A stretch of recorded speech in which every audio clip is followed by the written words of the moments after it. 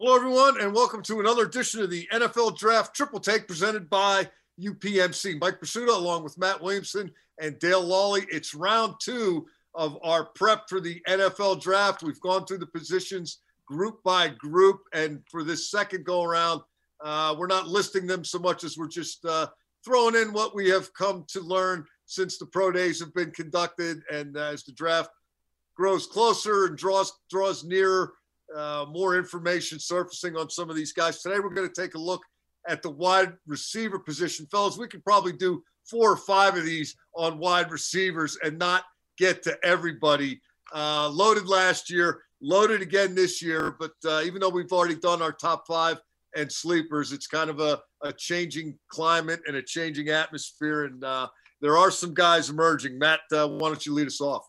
Yeah, and the biggest thing, I want to talk about Dwayne Eskridge from Western Michigan. But before I do, what really blows me away about this particular receiver class, and the last couple classes have been great, but this one is just loaded with guys like Eskridge that are short, but not tiny. I mean, stocky, most of them. Some of them are on the lean side, but explosive as can be, unbelievable with the ball in their hands. I could probably name 8 to 10 of those that are move option guys. You could pitch it to them. You can jet sweep it to them, orbit motion, screens, run short routes, go deep, explosive out of the slot. There's just more of them than you can believe. And that's why I wanted to bring up Eskridge. I mean, he's from a little bit of a smaller school in the MAC, Western Michigan, 5'9", but 4.38, in the 40, tore up the Senior Bowl. He's really starting to emerge and is on par with some of these other guys that fit that mold that might get a little bit more headlines in Eskridge. I think one of us had him in his top 5 initially. Who was? Did you? That was me. That's right. Nice to see you're realizing the value of the MAC. The MAC has put a lot of players, few receivers, as I recall, at least one in particular. Dale, you love the SEC, so why don't we go back to the SEC, as we invariably do when you talk about draft eligible players. Especially skill position players. And Elijah Moore out of Mississippi is another one of those smaller type receivers that Matt was talking about, 5'9", 178. But he ran a 4.3, 540. Then he posted a 4-second short shuttle and a 6.6 on the 3-cone drill. The latter 2 of those, the 4-second short shuttle and the 6.66 3-cone drill, would have been the best at last year's combine. This guy, I think, has played himself into run himself into maybe the end of the first round. I think he could get some consideration there. That's a tough thing to happen in this draft class. I mean, you're talking about 15 receivers that could be in the top 5. I think he kind of separated himself a little bit from some of those other little guys. Yeah, I got a similar guy that has gotten my attention since the top 5 lists. Amon-Ra St. Brown from USC. Dale, you mentioned St. Brown's brother. Yeah. How about the names in that family? But these kids know how to spell. They don't need spell check. You mentioned one of our previous programs. You were talking about some guy that was really cut. You said, if I looked like him, I'd never wear a shirt. Well, Amon-Ra St. Brown is not only in that, if you look like me, you wouldn't wear a shirt club. He didn't wear one at the USC Pro Day, and I get why. He looked the part. But fascinating background. You mentioned brother Equanimous catching passes for the Packers, so it's football family. He did an interview with the NFL Network and talked about how he's always been competitive because he's the youngest of 3 brothers, and they go at it even when they're playing Monopoly. Checks all the off-the-field boxes. And some of the comparisons from the coverage of the USC Pro Day, and it was extensive. People are kicking around the names Michael Pittman Jr. we saw last year, Nelson Aguilar, Robert Woods, and the comparisons, guys, were the attitude. I'm going to finish this play even if I'm just blocking. I'm going to catch the ball and run through you. I'm going to compete. I want to knock your head off because it's football out here. And this is a really impressive kid. Daniel Jeremiah even said he saw some similarities in terms of comportment with Juju Smith-Schuster. Speaking of, you just rattled off a bunch of USC, a bunch of USC wide receivers there that all have some similar traits. Took you a while to get to Juju, though. I think he's very similar to Juju. Inside out, physical, stature. Yeah, I like him a lot. There's a lot of them, and that was an interesting workout. We'll get to some of their linemen in subsequent programs, but some other guys. I'll just throw some nuggets out there from the wide receiver position.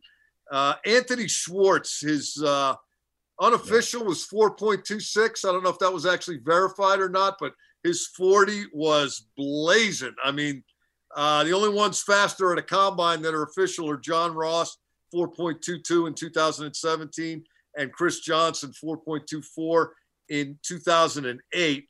And Jalen Camp from Georgia Tech did 30 reps at 225. The combine record for a wide receiver is 27. Matt, how attention-getting are these, test numbers? It's still more about the tape, isn't it, or is it?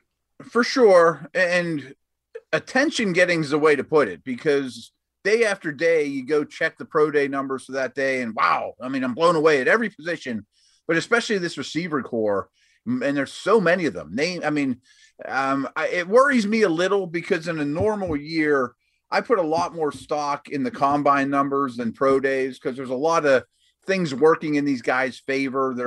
They slept in their own bed. They practice there. They're much more comfortable.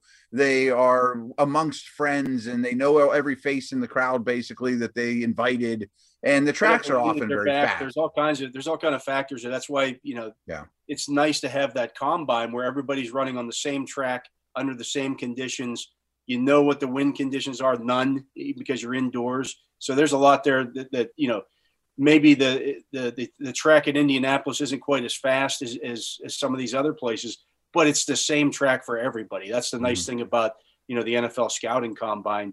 There are some places, Ohio State's track, for example, when the Ohio State times come in from their pro day, are traditionally faster than other places because they have a fast track. So you kind of have to factor that in this year. And in some cases, you don't know, maybe scouts do, who has a fast track, who doesn't. But weather conditions play a factor in that as well.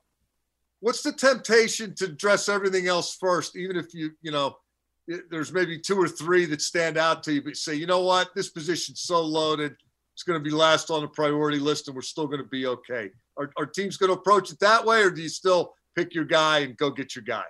I think special players are different.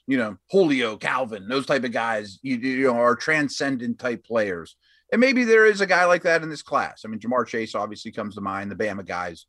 But I think history and free agency this year shows the NFL recognizes, why am I going to spend $18 million on a guy that's a, quote, wide receiver one who's 26, 27 years old, when I can take the Steelers approach, use a day two pick year after year, have the cheapest receiver room in the league and one of the best groups of receivers in the league that are only getting better. And you look around the league, who are some of the best receivers in the league? I thought Devontae Adams was probably the best in the league this year. Michael Thomas was the year before that, not first-round picks. Tyreek Hill, DK Metcalf, all the Steelers guys we talked about. I mean, so it's a loaded group, and I'm not saying it's watered down. It's just you can pick whatever you want wherever you want it.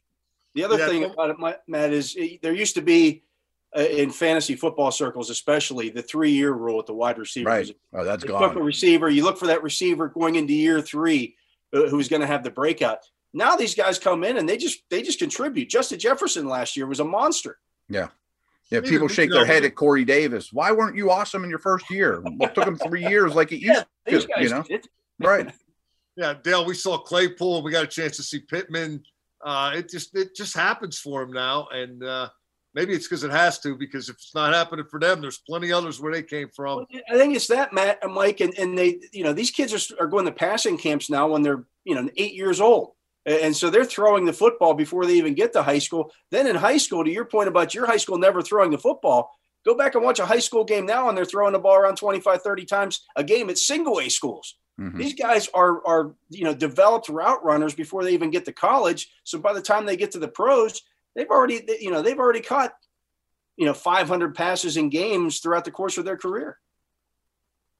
That's going to do it for wide receivers. As I said at the outset, we could do this all week if we wanted to. But suffice it to say, in summation, if you're an NFL team and you need a wide receiver this year and you don't get one, you just didn't try hard enough because it's not that hard.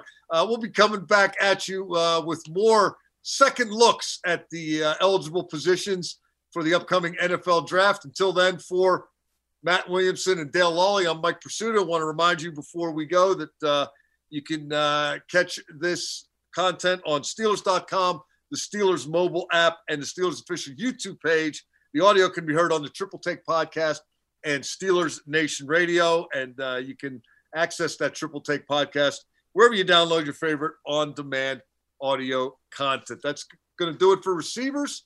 For the fellas, I'm Mike Pursuta. We will be back again soon with another pre-draft preview. Until then, this has been the NFL Draft Triple Take presented by UPMC.